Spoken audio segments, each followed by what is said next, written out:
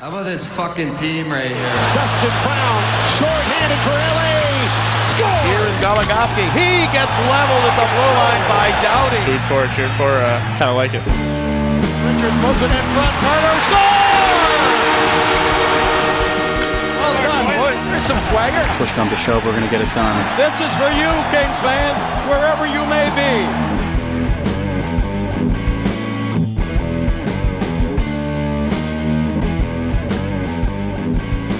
So I feel like I should start this podcast by reading a tweet that was posted by Curtis Zupke after the game against the Washington Capitals because I thought it was funny. But it was a quote, really. He tweeted, Caps D-man Matt Niskanen on LAK, quote, "They played like the game really, really meant something to them, and we weren't at their level," end quote. Which I think is funny because I don't know, like it could seem like a slight if it was like, why do you care so much about this regular season game? But at the same time, that has what this past week has felt like because the Kings did so much losing that people were starting to count them out that it was like, no, all of these games matter. Win them all. I really think it's funny because I know that a lot of times hockey players will use terms like compete level. So they use like, being at people's levels a lot. But it just seems like a weird like sarcastic dig. Oh, we're not like on their level, or whatever it is. It just seems kind of funny. And yeah, way to be LA Kings like nothing else mattered before, and only now, in like the midst of February, are you like, oh hey, this job that I'm doing, these games actually count. That was like, that quote is basically the post-game version of they were at a 10, we were at a 2. They probably needed to bring it down, or maybe the Capitals should have brought it up. But I think it's just funny that he described it that way, particularly about the Kings, who people notoriously make jokes about not caring about the regular season at all. But they cared a lot the other night, apparently. Oh, that Cycle like Sadine's or tweet from like the other day, like if the Kings win the 2015 Stanley Cup, they should just raise a banner that says "made a mockery of the regular season," yeah. Is one of my favorite tweets in the entire world. And it would be so true though, because this past week has been very bizarre after the Kings, I mean, we talked a little bit about the Tampa game because they had won that one when we recorded last week, but they have since won 3 more games after, again, people being ready to count them out. And like even us, while watching that Tampa game, made a lot of jokes about how hashtag bad they are.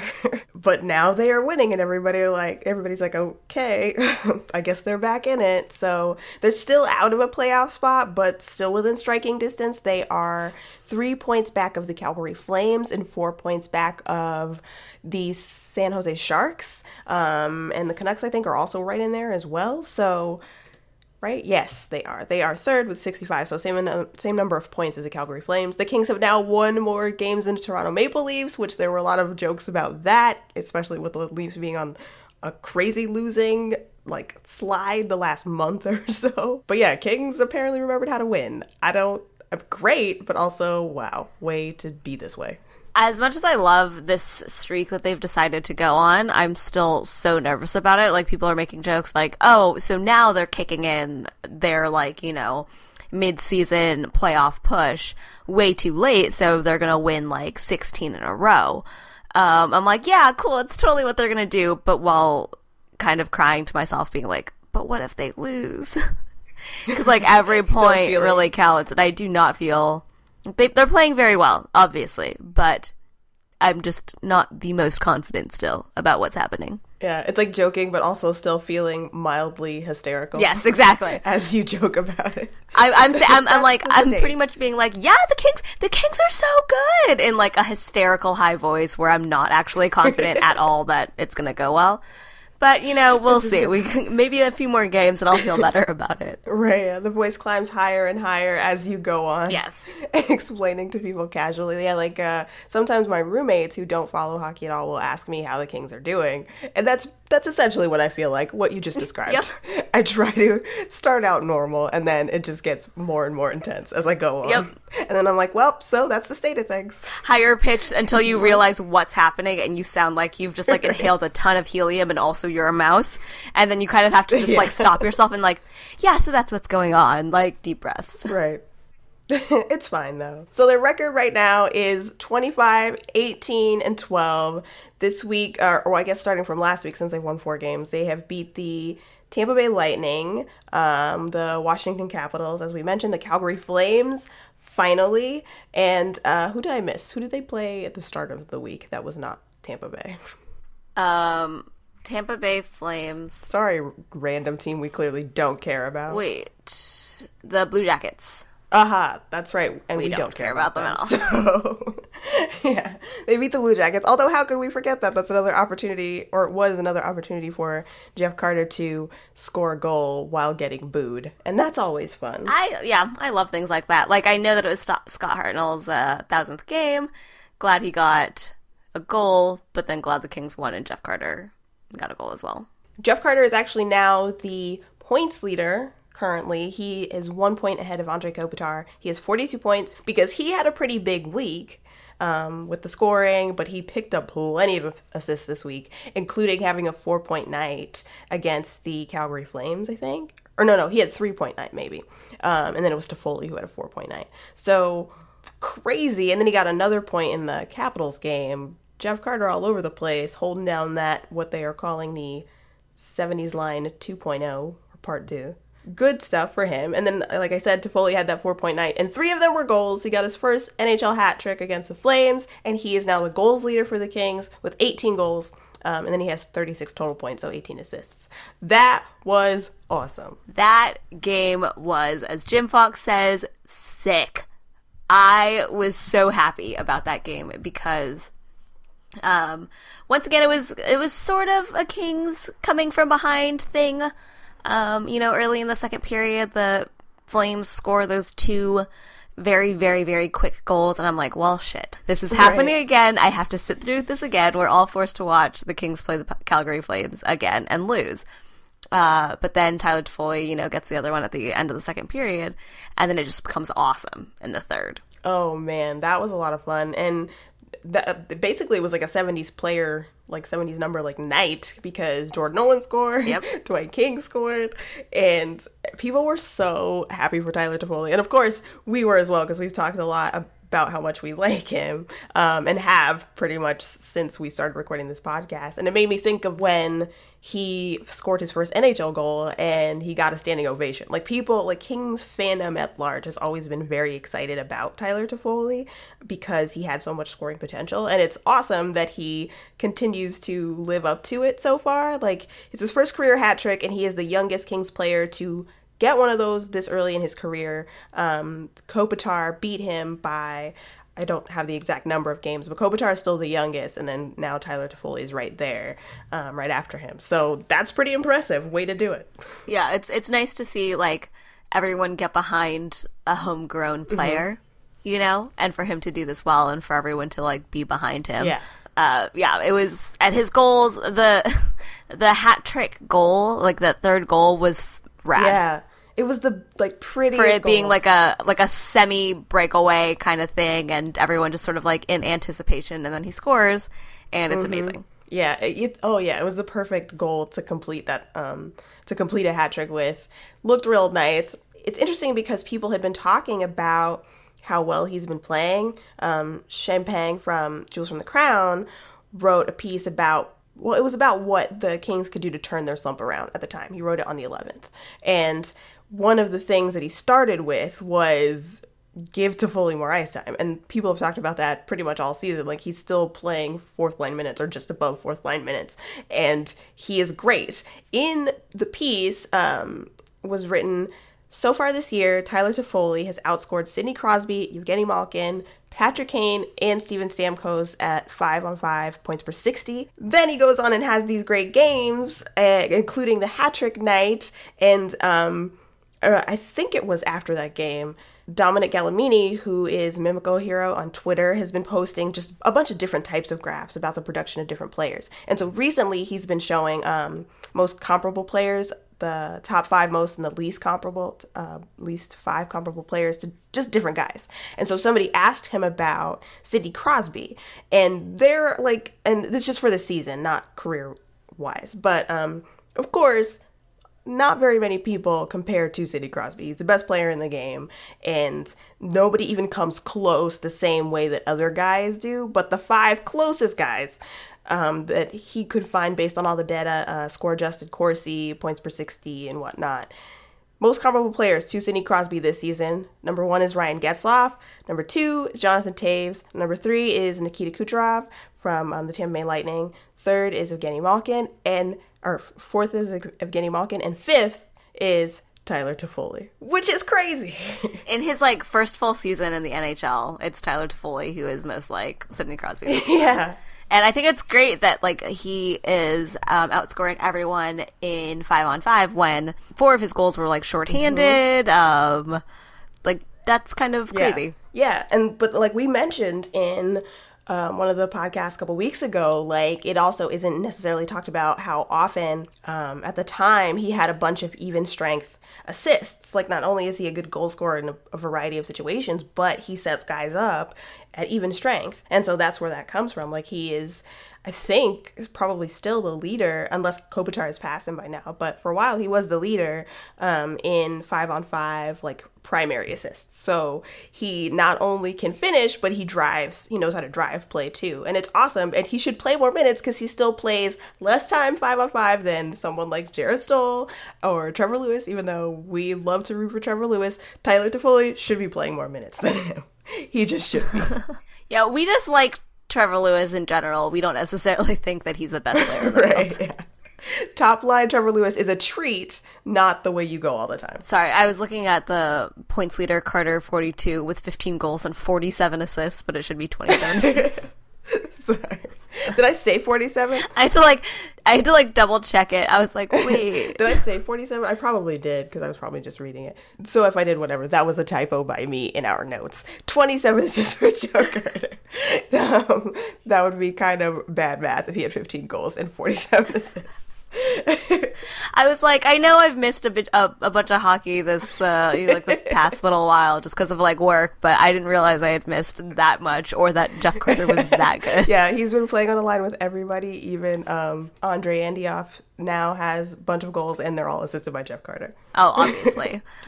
Another piece that was written from Jules from the Crown about Toffoli was a piece that I actually helped sort of get started because I was talking to Nick, who ended up writing this piece about where Toffoli fits in comparison to the type of other high-scoring forwards the Kings have actually drafted. Because we all know they are a defensive team, and that's their identity. It's been sort of the identity of the Kings for a while.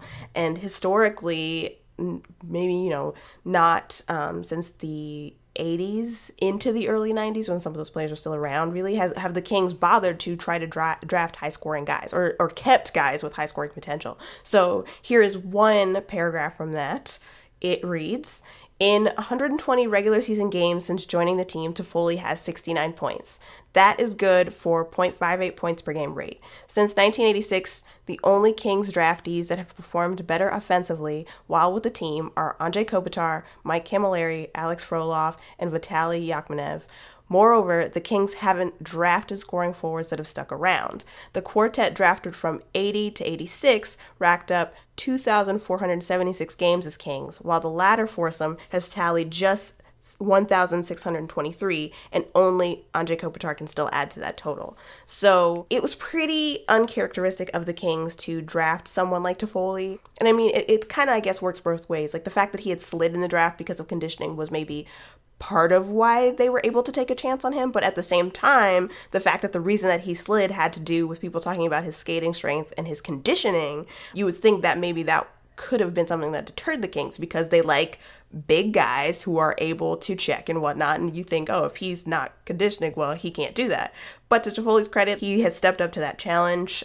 He is trying to be more defensively responsible, and he can still score like crazy. So he is already kind of cementing his place in Kings legend, assuming he stays healthy throughout his career and, of course, sticks around for many more years. But it looks positive right now. Well, we know that, every team would love it, but, the Kings do, too. People that are hardworking and work to on whatever part of their game is lacking, at least for the team that they're currently on. So I think that, he has such great work ethic. We've talked in the past about, the only reason he learned how to do a slap shot was because someone else did it first, and he wanted to know how to do it.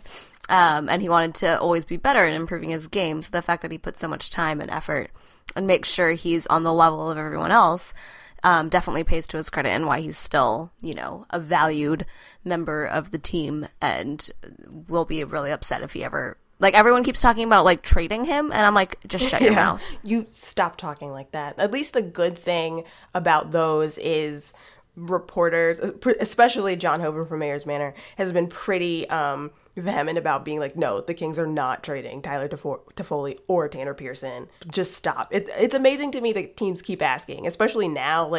They need him to keep scoring.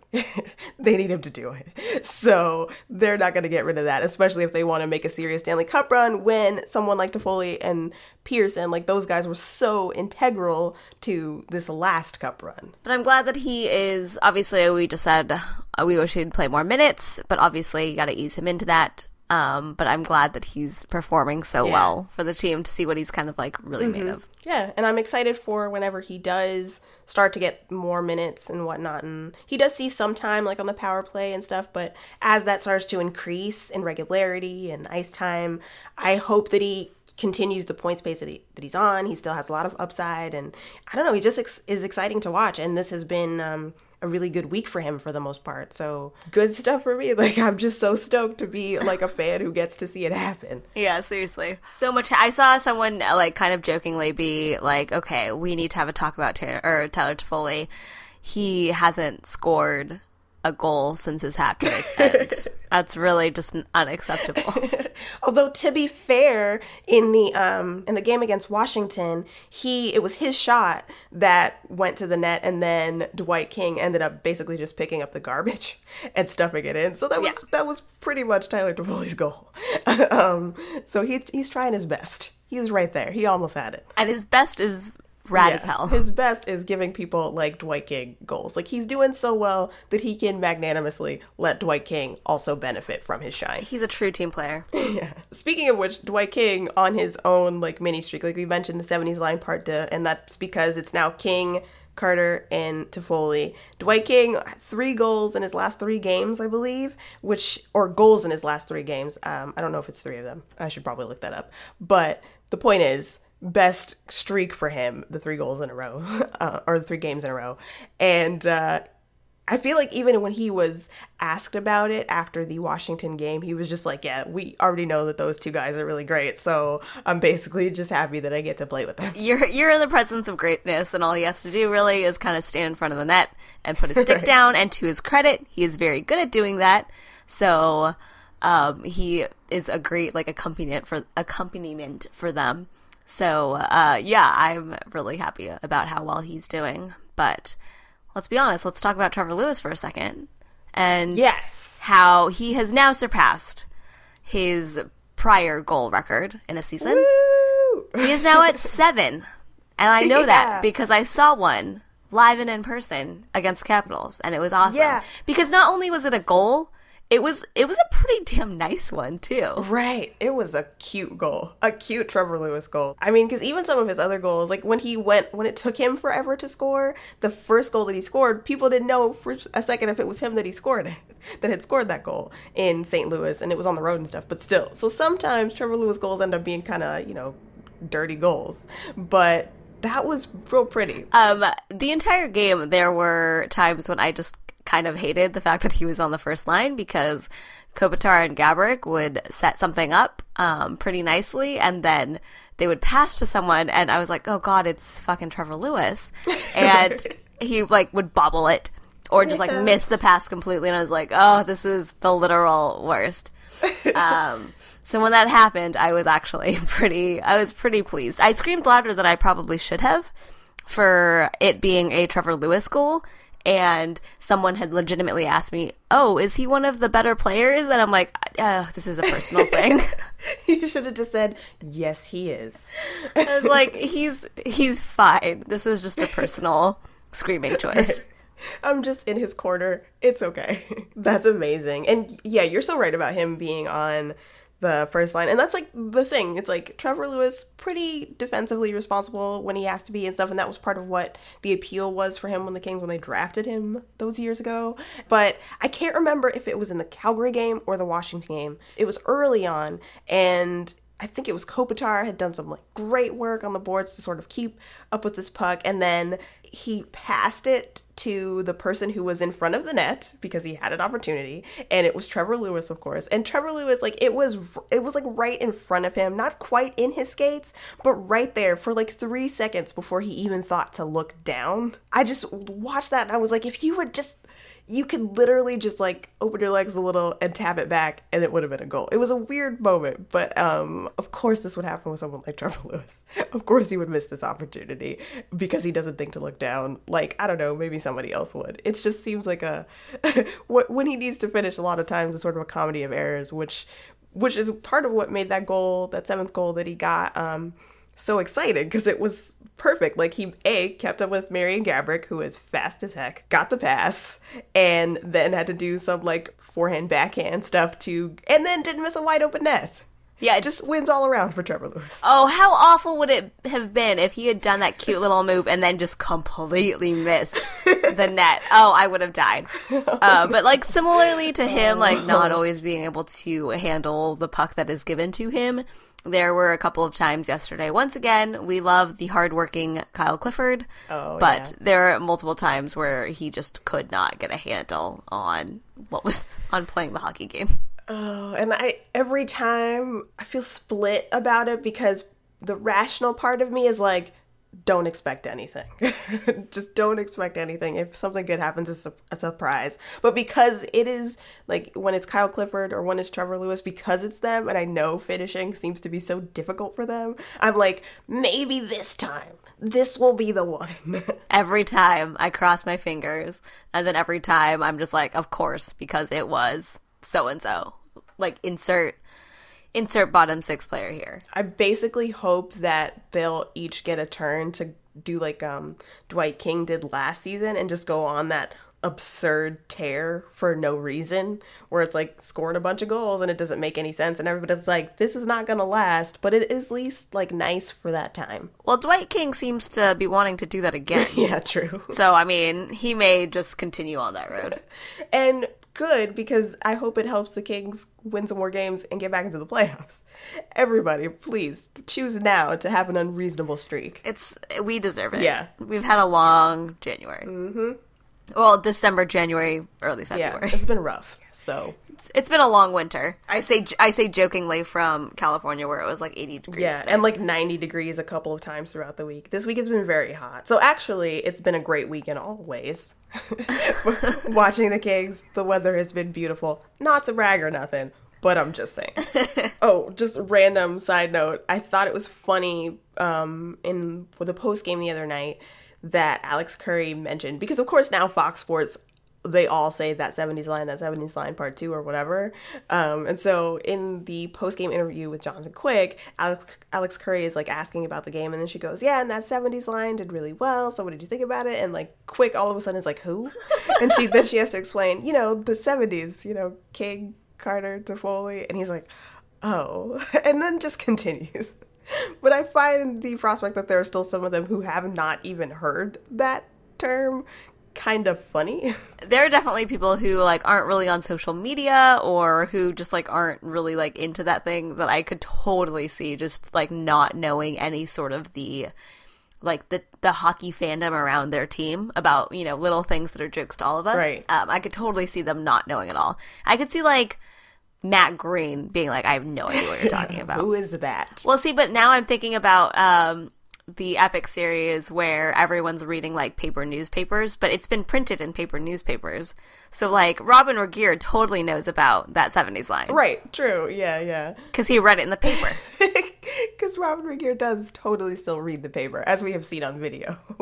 I think, actually, that was one of the random things from Epics that struck me, was like every time it would show like a Kings player, somebody reading an actual newspaper. Don't you all have electronic devices? What's going on? Well, we made fun of it last time when Jarrett Stoll did those, the like NHLPA videos, and they were all on the train. Also to a Caps game, I believe. So yeah, very Caps related. This podcast, but Alec Martinez was watching something on his iPad and doing that, and we all kind of laughed at Robin Regehr reading an actual book, but everyone reads the paper. I mean, I love that Justin Williams does crosswords because I love crossword puzzles. Yeah, that's awesome. I feel like Justin Williams seems to be so far, I mean, and I say so far, it's been a number of years that he's been on the team, but every time something else about him, he manages to make it seem like the coolest thing or like the sweetest thing in a way, both like cool and sweet at the same time. It's like, oh yeah, like he still does crosswords, and it would be nerdy on some people, but you just make it seem like the thing to do. Sales of like crossword puzzles go up because everyone wants to be as cool as Justin Williams. Right, yeah. And they want to, get in his good graces. Talk about that kind of thing with him. What other cool games do you play? As long as he hasn't been on one of those crossword cruises. Oh my God. Then I think we're okay. That would be hilarious, actually. There are a couple like trade rumor things, but actually before I mention those, I want to talk about Brayden McNabb, and you mentioned like Robin Regehr. Daryl Sutter, the Kings had their practice canceled, but Daryl Sutter still talked to reporters, and during that, what he said some things about Brayden McNabb that led into some things about Robin Regehr that ended up being kind of sadly funny, but I wanted to read it to you. It's kind of long, so bear with me, but here we go. He's talking about, says it's from LA Kings Insider. It says, on any encouragement over Brayden McNabb's recent performances, Sutter says, hey, if we're going to make the playoffs, he's going to have to because there's nobody else, quite honest. I know we keep going back to guys like that, but you know what? They've been given an opportunity that they wouldn't have gotten anywhere else, so either they do or they don't. I'm not basing it on one or two games because we need him to be consistent. He can't be after the next one. Take him out of the lineup. He's got to be a physical player, and he's got to be a mistake-free player. I mean, he's got to play a little bit more over the last two games because Robin's still at 60%. Those guys like Brayden and those kids should just go spend 3 days with Robin, and they'd be a better player right away. Robin's playing something 20 minutes right now. And then he talks about the illness. But first, before I read the rest of this, I do want to say, of all the things to say about Brayden McNabb, to basically acknowledge, like, look, he's gotten to play because we just haven't had enough guys. Because you can imagine probably if the Kings had the D lineup that they thought they were going to have all season, which doesn't include Jamie McBain and stuff, Brayden McNabb probably would have been scratched as many times as like Jake Muzzin was for a while, which is kind of interesting to think about for Daryl Sutter to basically say, look, he's got to do it because that's who we got. He is a healthy body on skates. Yeah. And therefore, we need him. And therefore, he will be playing. Nothing about how well he's doing, nothing about, his improvement. Just, he is alive right. and on skates. So, yeah, if we're going to make the playoffs, he has to get it together and do it. That's our option. Unlike Robin Regehr, who is, I guess, being held together by IV drips. Yeah. Again. As we will now. Because this is like what happened last year with him, or not last year, I'm sorry, the season before, where we found out after they got eliminated that Robin Regehr was like falling apart and needed to have surgery and stuff. Okay. So apparently I think he has a flu or something. They haven't said, but I did see a tweet from, I forget who, about how he was vomiting before one of the games this week and then still played anyway. And he had like food poisoning or something right. as well. Yeah. So then a reporter says, I got sick like that one time and I couldn't get off my couch, to Daryl Sutter. And they don't say it's sick, like exactly what he has. But then Sutter says he's had more IV in him the last 4 days. I mean, between every period, friggin', we're having meetings and he's laying there like he's Hawkeye. I was saying, Robin, can you hear me in there? He's going, yeah. Friggin' bags coming out of him. You know what? Just gotta run its course on him, but he's doing better. He was the first one last night who got back to me because I called him the night before and said, you don't have to be here in the morning, just come to the game. But he doesn't feel right doing that. So I literally just had to mash my face in my sweatshirt so I didn't laugh over the fact that Daryl Sutter made a Hawkeye joke. Yeah. Daryl Sutter loves watching the Avengers. Loves that scene where Hawkeye's just laying there, not a clue what's going on. I think that's the funniest thing in the world. But see, I wasn't sure if he was talking about Hawkeye from Marvel or if he was talking about Hawkeye from MASH, because then it's like a war reference. So I don't know. Like, Daryl Sutter, can you please confirm, are you an Avengers fan? Somebody ask him. I am a young person who has never seen an episode of MASH. So you can have the War MASH one, which is actually probably fairly accurate, and maybe what Daryl Sutter is referencing. I will take the Hawkeye one where he is being controlled by Loki and think that that's what Daryl Sutter is referencing. To be honest, that's the one that I want to be true, because then it's like, of all of these superhero references to make, like even within Avengers, like the person to single out being Hawkeye, that's too funny to me. So I want that to be what he was talking about, which is why I wish he had clarified and that had been the case.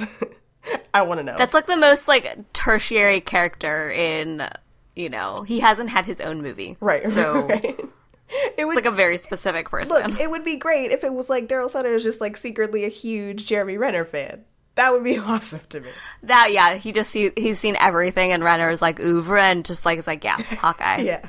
He can't wait. I'm gonna make this reference. He likes Hawkeye. He can't wait for the next Bourne Legacy movie so that he can see more Jeremy Renner. I forgot that they were making those things. Yeah, well, Daryl Sutter probably hasn't. His biggest fan. No. Funny about Robin Regeer, and hopefully he gets, better. Because again, like, it's about him being sick, which shouldn't be funny, but just like the way Sutter talked about it, I thought was pretty funny, especially after being like, anyway, because he's sick and still not quite back up to speed, Brady McNabb, yeah, he's still around. He's still doing stuff we need him to do. Robin Regeer, though, what a champ. This is why I have a framed signed player card of him on my wall. Yeah, so this has actually been like a big, even with the lows of this season, pretty big for you. You got to meet Robin Regeer. You got to see a pretty Trevor Lewis goal. Good stuff. What else do you want to happen? Because it's probably going to. For the Kings to win the Stanley Cup, I feel like that's the only thing they could say. They should, actually. I want them to go on like a 16-game winning streak just because the stories would be great. And then get into the playoffs. And for Trevor Lewis to score 3 more goals. Yeah, a Trevor Lewis hat trick. Oh, because that's the other thing. So then, like, because he's at 7 now, I wanted to see with how many games left what his pace was. And so, because he didn't play all the games. He was out for a little bit this season. So he's on pace now for 11 goals. And so I hope, come on, Trevor Lewis, please, we want you still to hit that double-digit number. And I think he should, I think he can. He still has enough time. So if he could, Trevor Lewis hat trick, push him right to 10 goals, that would be great. That'd be so much fun. I would be so upset if I wasn't personally there for a Trevor Lewis hat trick. Right, like, I was upset that we weren't there for the Tyler Toffoli hat trick, but I think if Trevor Lewis ever got a hat trick, I would be like beside myself. Yeah, that would be amazing. I feel like we would have to be there. Also, I feel like they would have to, like, they still haven't at any point played 22 when he scores, and they should. I don't know why they're not playing this Taylor Swift song. Let's get on it, LA Kings Entertainment. Yeah, seriously. Please. That is like the old, everyone, just like baseball players have like walk-on songs, you should play 22 after every Trevor Lewis goal. Right, yeah. Just pre-program a button on your little board somewhere. Just be ready when it happens. Just Trevor Lewis button. There you go. Go for it. I'm just imagining a big red, like, giant button that just says Trevor Lewis. You just hit it and 22 plays, but it should actually be like a Trevor or a 22 parody. Oh, that would be good. Just like we were talking about the Toronto Leafs sad song. There should be a happy 22 parody, and that should play when Trevor Lewis scores a goal. I would love that. Because also then the people who are in the control room or organize and execute everything for the in-game entertainment, then they could actually say to each other, this is not a drill. Trevor Lewis goal alert. And then press the button. How rad would that be if that was your job and you got to be that person? It'd be awesome. Greatest day at work. And they have to lift up the little, like, plexiglass box so, like, no one hits it accidentally, because that would be awful. Then push the button. Yeah, so if I worked there and was in charge, I would make that a thing. All right, so a little bit of rumors back are happening now. There hasn't been a whole lot of rumor activity with the Kings, just like the same sort of recurring things throughout the season, mostly about Mike Richards and who might be looking at him. Now there has been another mention of the Kings being interested in Andrej Sekera, who plays for the Carolina Hurricanes. Bob McKenzie mentioned that some scouts were looking at the Kingston Frontenacs versus the Ottawa 67s and looking at the prospects that the Kings have there, because I think they had 4 prospects playing that game. So we might see some movement there, which I would love for the Kings to have Sekera, so I don't want them to give up any of the prospects I like. Like, I feel like because someone like Spencer Watson was drafted so low, that might be a guy who gets dealt. But I want them to keep him and develop him. He could be really good. Yeah. I saw somebody talking about how, or like the comparables, I think it was That's Offside on Twitter, who was talking about people who had the same like scoring rate or were within 10% of the same rate of scoring as Spencer Watson is in the year that they got drafted but then went back to junior or whatever. NHLers within 10% of Watson's draft year scoring includes guys like Radim Vrbata, Tyler Ennis, Scheifele, Dubinsky, Bergeron, Stoll, Bodker, Eberle, Jeff Carter, Jordan Stahl, Justin Williams, MacArthur, Lyndon Vay. So there's some like pretty good company mixed in there. Not a bad group to be associated with. Right, yeah. And I mean, there are also some other names of guys who didn't really turn out to do the same amount of things, but I think it's like a healthy mix. Like he still has a lot of potential. I think Jerome McGinley is also part of that. So a lot of potential for him. So I don't want to see someone like him get moved, but apparently they're looking at some of those people who potentially could be moved in order to make a deal happen between the Kings and the Hurricanes. Another thing is the Leafs, including, I think, their director of player personnel, was at the game in Manchester, and people were like, the thing is like, oh, they're looking at Mike Richards, but Mayor's Manor wrote about how actually the player that they are interested in is Jordan Wheel. And I mean, it's not that they wouldn't take Mike Richards, because the goal, I think, for the Kings is to find a team that will take the contract off of their hands. Not necessarily because Mike Richards is their first priority, but I think taking that because he's still a serviceable player who just has a bad contract, but then figuring out if there are any viable prospects that they can take from the Kings as well. And so a player that the Leafs are interested in is Jordan Wheel, and they already, of course, got Brandon Kozin last year, which is, I mean, so it's interesting, like two guys who are on the smaller side who the Kings continue to not actually call up might get a chance. Now Jordan Wheel might be the second guy like that to get a chance with a team like the Leafs, which would make me sad because I want to see him play for the Kings, but at least he'd get to play in the NHL. I don't know. I was going to say I would be excited to see him in Ontario next season. Right. If he doesn't get called up, so I refuse. And I get sad when people that I like go to the Leafs, because then they're sad too. Right? And I don't want that. Nobody's happy. Yeah, like Ole Jokinen, who was upset today, or so was said. Yeah, nobody's stoked to go to the Leafs right now, unfortunately. No, it's not. It's not a good time to be there. Oh man. So I don't know. We'll see if anything. I mean, the Leafs and the Kings apparently have been talking, nothing on the front burner, but just sort of scoping things out for a while in an ongoing way all season, it seems like. So maybe eventually Jordan Wheel could go to that team. That at least seems to be who they are most interested in right now among the Kings prospects, which I thought was kind of interesting if Jordan Wheel is not going to get a chance to play with the Kings. Some other things that have happened, this is not trade rumor stuff, but just some other like Western Conference stuff like relevant to other teams that are in the playoff hunt. This week, Dallas played the Florida Panthers, and I watched half of that game, and it was actually not super exciting. I missed the third period of it. Stuff went down. They lost 3 players, including Tyler Seguin, who is now out for between 3 to 6 weeks with a knee injury because he was clipped by Dmitry Kulikov. Patrick Eaves got hit in the head with a puck, and again, and now has another concussion. Because this has happened to him like in the exact same spot before, so he just does not have good luck with. I mean, hockey maybe isn't the sport to play if you don't have good luck about projectiles flying towards your head, but that did not look too good. So it was pretty scary, I guess, because at first it was like, oh, they just took him to the hospital, and there weren't a lot of details. And then after the game, the coach, Lindy Ruff, said, because he had some issues with this before, so they were being cautious, and he does seem I I think skeletal damage, they said, but he does have a concussion, so he'll be out for a while. I don't know exactly what happened to Alex Hemsky. Some kind of lower body injury, I think. But he should be back sooner than the other two. So now it's like this team, like Dallas had been sort of getting their groove back and winning more games, and it seemed like they were really going to make a push.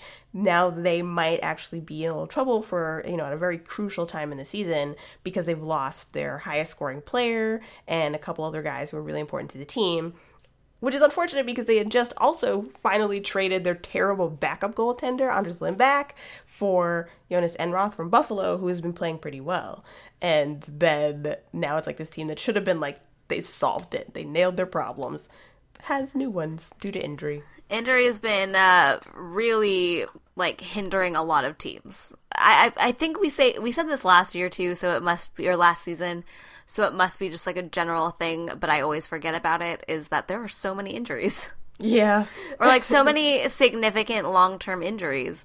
More so now with the Kings, so it's definitely a lot more noticeable, but it seemed like everyone was getting dramatically injured every other day last season. I guess I always just forget. I know it's a dangerous sport and all, but I forget how many times people will get boarded or hit with a puck or, whatever, needing surgery and being out for 6 weeks or something ridiculous like that. But yeah, it's a bummer that it's happening to Dallas all at once. Yeah, in the span of 20 minutes, I think, they lost 3 different guys, which is horribly unfortunate and of course scary to see if you're watching the game. And also I think it was mentioned on the broadcast when I went back to sort of watch the compilation of shenanigans that because it happened in Dallas, so those fans have had to see a few different scary things happen the last few years, because there was last year with a player who collapsed on the bench. They don't seem to get a break there lately, so this is unfortunate that this happened there and people had to watch it. Yeah, that's definitely a bummer. And of course, Jonas Enroth was finally, I'm out of Buffalo. And then now, the Stars have, I think, lost their last 2 games or something. There might have been 1 that they won, but it's been rough. Yeah. We mentioned Olli Jokinen being traded to the Maple Leafs, and that was part of a trade that the Nashville Predators made to acquire Cody Franzen and Mike Santorelli, who are 2 pending UFAs. And they sent Jokinen a prospect and a pick to Toronto, and the report, there were no specifics, I don't think, but was that Olli Jokinen not happy. His wife, I believe, is on Twitter, and she was actually just being kind of funny about it all. But that has to suck for him. The Predators are trying to be cup contenders, and it's well, see ya, you don't get to be a part of this. Good luck. Yeah, the Predators are doing really well, which is kind of why I was surprised. Obviously, you need to stay competitive, stay in the race. Mm-hmm. But I was kind of surprised to see them do, a trade like this, just because there's no particular... I mean, not that you shouldn't be worried, but there's no particular worry for them right now. Yeah. So the fact that they made a trade like this in the middle of the season was kind of interesting to me. But yeah, that sucks for Jokinen, who has done fine with the Predators and is now just going to lose a bunch of games in Toronto. Right, yeah. I guess they finally are now going to not... I don't think it's a complete rebuild necessarily, or at least they don't fully know yet, but they're going to do some kind of retooling, and it could potentially become a rebuild, because it was basically there was a report that I read, I think on The Score, talking about how Phil Kessel and Dion Phaneuf might not be part of the Leafs' future plans to sort of remake this team, which would then make it seem like a pretty significant rebuild if you get rid of the 2 guys who have been billed as your 2 top players, and I believe Phil Kessel is one of their, their best player, and Dion Phaneuf is just their best. Well, I don't even know if he's their best defenseman, but he's the one making the most money, and he's the captain. Yeah. So that seems pretty significant, and then this move today is yes, let's get rid of these 2 guys who we're not going to sign for more money and go from there. But speaking of significant trades, though, finally the Winnipeg Evander Kane thing has been dealt with. Yeah, that's probably a lot sooner than I thought it would be, to be perfectly honest. They handled that pretty quickly, and I mean, I guess it was because Buffalo was yeah, we'll take him. I assume we'll give you everything you want, and they traded. It was a 7-player deal which included like some prospects and stuff, but the and a pick, I think, but the player for player part of it was Evander Kane and Zach Bogosian, who was probably surprised. Like, was Zach Bogosian like, what the heck? I wasn't even part of this. What's going on? Why am I lumped up in here? I was like putting my head down, not paying attention to what was going on, and now I'm getting traded to Buffalo? What did I do? So Zach Bogosian also to Buffalo for Tyler Myers and Drew Stafford. And I didn't watch whatever game it was that they played right after that trade happened, but apparently I've heard and read that Tyler Myers was a pretty big part of that, so seemed to be a nice start, I guess, his arrival in Winnipeg. And that's unfortunate for, I mean, Evander Kane knew he was going to be gone, but like unfortunate for Zach Bogosian because the Jets are still in the playoffs too. And it's like, well, have fun in Buffalo. Sad players getting dealt to really crappy teams. That's Now I'm just waiting for someone to move from a winning team to the Oilers and it'll all be complete. Oh no. Yeah, that's true. Today, by the way, I saw someone, it was Hope Smoke, mentioned trading. It was the weirdest tweet because it was like Hall for Jones. You at least have to ask the question. And I think the tweet he was replying to was something about goaltending, so I assumed he was talking about Martin Jones, and I was like, A, what a weird trade. Those two contracts don't match up at all, even though I know they serve totally different functions as players. B, stop trying to move Kings players. Stop doing it. Yeah, I'm just like, we don't exist. Remember when we didn't exist? This is us not existing again. Like when the Kings were in their slump and everyone was writing articles about them, I'm just like, don't look this way. Like I don't need you to suddenly care about what's happening with the Kings and write about them and about what's going on. Just go away. Yeah, that's how I felt too. Don't even look over here. You don't really know all the details. You're just an interloper. Please stop. I don't want to be embarrassed. And I feel like defensive about that about like all of the California teams actually. I really do. I'm like, okay, you guys, you just don't get it. Like anytime they try to talk about California rivalries or like what's going on, I'm like, oh, just don't look our way. Well, I felt a little bit like that watching the game between the Blackhawks and the Penguins Sunday morning, because there was a point where Sidney Crosby had gotten called for tripping, and then he went to the box, and then the referees huddled up and then reversed the call. And people were like, I've never seen this happen on TV. They were like, this is new to me. I've never seen this happen or whatever. And I'm like, hello, clearly nobody was watching when the Kings played the Penguins at the beginning of the season and Jarrett Stoll got called for a penalty, went to the box, talked himself out of the penalty, and then got to go back to the bench. That's a thing that happened. Nobody saw it. 3 people saw it, I guess, who are not 3 non-Kings fans saw it, I should say, because it was brand new to everybody. So sometimes it is like you don't even pay attention to California to stop talking about them. You don't know what you're talking about.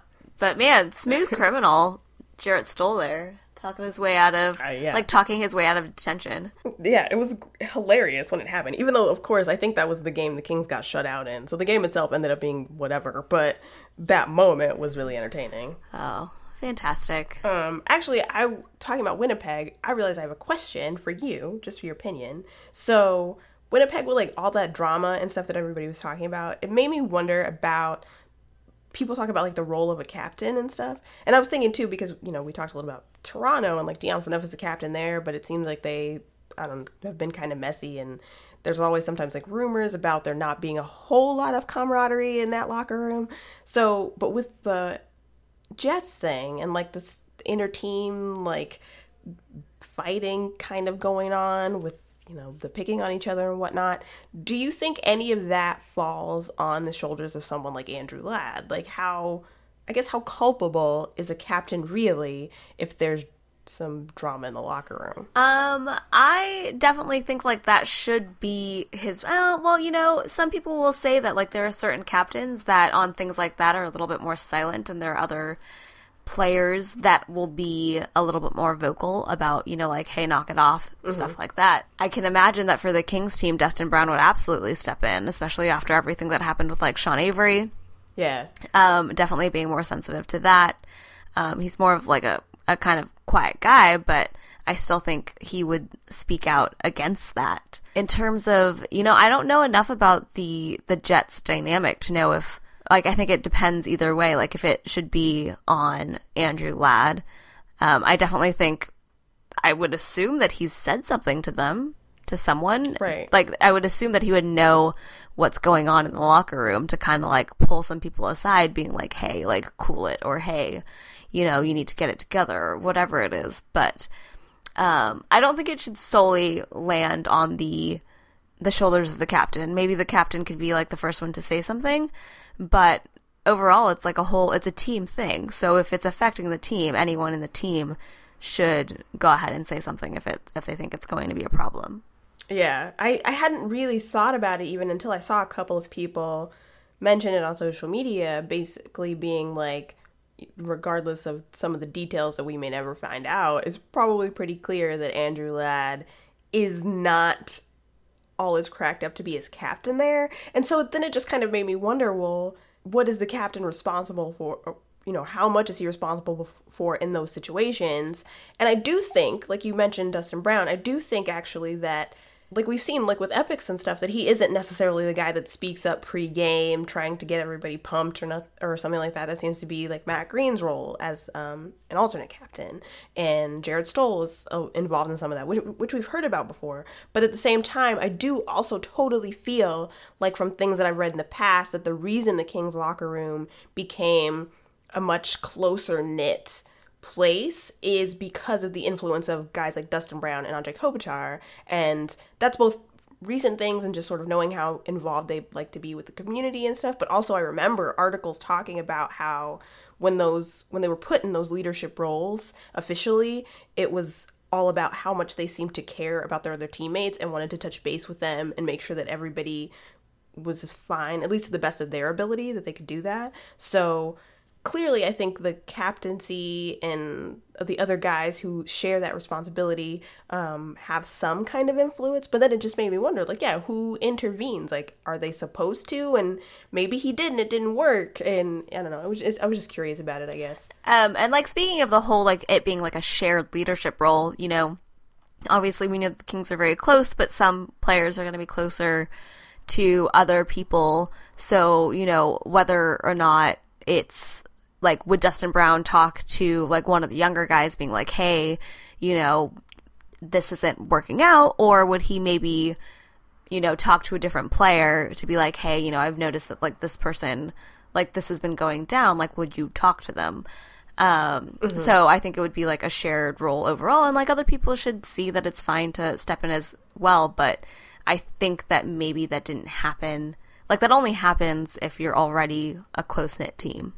Right, yeah. That's true. You know, like, if there are any problems, you kind of nip it in the bud immediately. You're not afraid to speak out about it just because, you know, like, you know, they know it all comes from a place of caring. Whereas if you have a locker room that maybe isn't as close or doesn't care as much about each other, it might be more difficult. Like, people will stay quiet a little bit longer. And I mean, and even in the Kings case, like, I feel like obviously the big missing piece there in talking about, like, things that go in the locker room is, like, everything happening with Slava Voinov right now. We'll never know exactly the details of whether or not anybody knew anything beforehand or whatever. But clearly, like, you can't stop everything, and that's fine. But I felt like seeing those comments on social media and stuff did make me at least wonder what people expect, and then also what kind of influence. Not that you could ever sort of average it out, I guess, but in general, some ideas of how much influence captains are expected to have, how much they do have, and how much they personally feel responsible for, and how much others seem to, you know, put on their shoulders. I don't know. I do think in general it seems to be especially important, like what you said with younger players and sort of guiding them and whatnot, and I guess sort of setting the tone for the dynamics that these guys sort of carry with them in locker rooms, whether they stay in that one or get traded or whatever. But yeah, I don't know. Just kind of interesting. An aspect of it I hadn't really thought about, I guess. Yeah, I hadn't really thought about that either at all. Whether or not, like, there should have been, like, one guy to kind of sort everything out. But, like, is it his job to be, like, mediator? Right, yeah. Like, is that part of the job description? I don't know. I mean, to a certain extent, yes. But to, like, he can only do so much. He can only say so much. He might have been, you know, brushed off or people might not heed his words or what have you. Yeah, it's an interesting thing I find locker room dynamics so fascinating. Yeah. Okay. I think we're pretty much at an hour of this, so I guess we should wrap it up. I don't have anything else for the Kings. Is there anything else you want to talk about, Kings or other teams, before we finish? Nothing in particular. Just hoping that they continue to win games and make it into the playoffs. Me too. They've got a couple of upcoming games, catching teams on back-to-backs. I think the game against Tampa is a back-to-back Monday. I don't know. I think there's one this week, and I know in a couple weeks when the Penguins come into town, they're on a back-to-back, and yeah. So they got a little bit of a favorable schedule with some of the teams coming up, and hopefully they can extend the win streak and really take advantage of that, and like you said, get back into the playoffs. And we can continue to be happy, because I feel like we have all quite enjoyed this week of the Kings winning. Is this Wednesday the first time the Kings have played the Avalanche? Yes. Yeah, I was thinking about that the other day, that they haven't played them, but yeah. That's strange. And then it's the Stadium Series, which I kind of forgot about, but I am very excited about. Well, hopefully... You know what I realized? that this week, this means that Toffoli's hat trick is going to be on Epics. Yeah. And in general, Epics will be full of Kings winning. And so the Stadium Series, I realized that I'm not really sure what I expect necessarily from that game. Because of the way that last year's game went, I feel like Kings fans, there's probably not a whole lot of investment in it, but they also do need to win that game. They need those points. Yeah, now that game kind of matters a lot. Right. It could have just been a frivolous game, but win it, actually. Please. They're 4 points back of the Sharks. They can use everything they can get. Yeah, pretty much. I was in Utah last year for the Stadium Series and didn't really catch up on it because the Kings didn't score any goals, and so I didn't really feel the need to go back and watch anything. So I'm really going in blind as to what to expect for the Stadium Series here.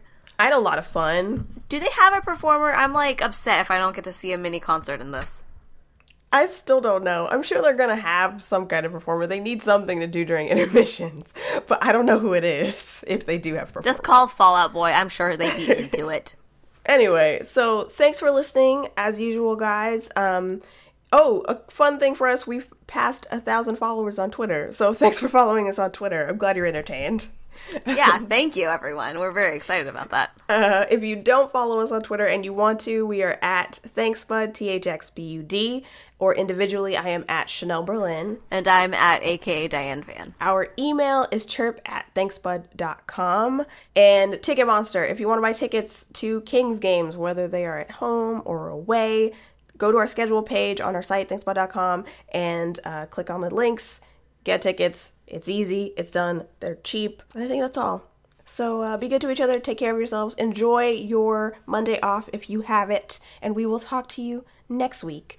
Goodbye, friends. Bye, guys.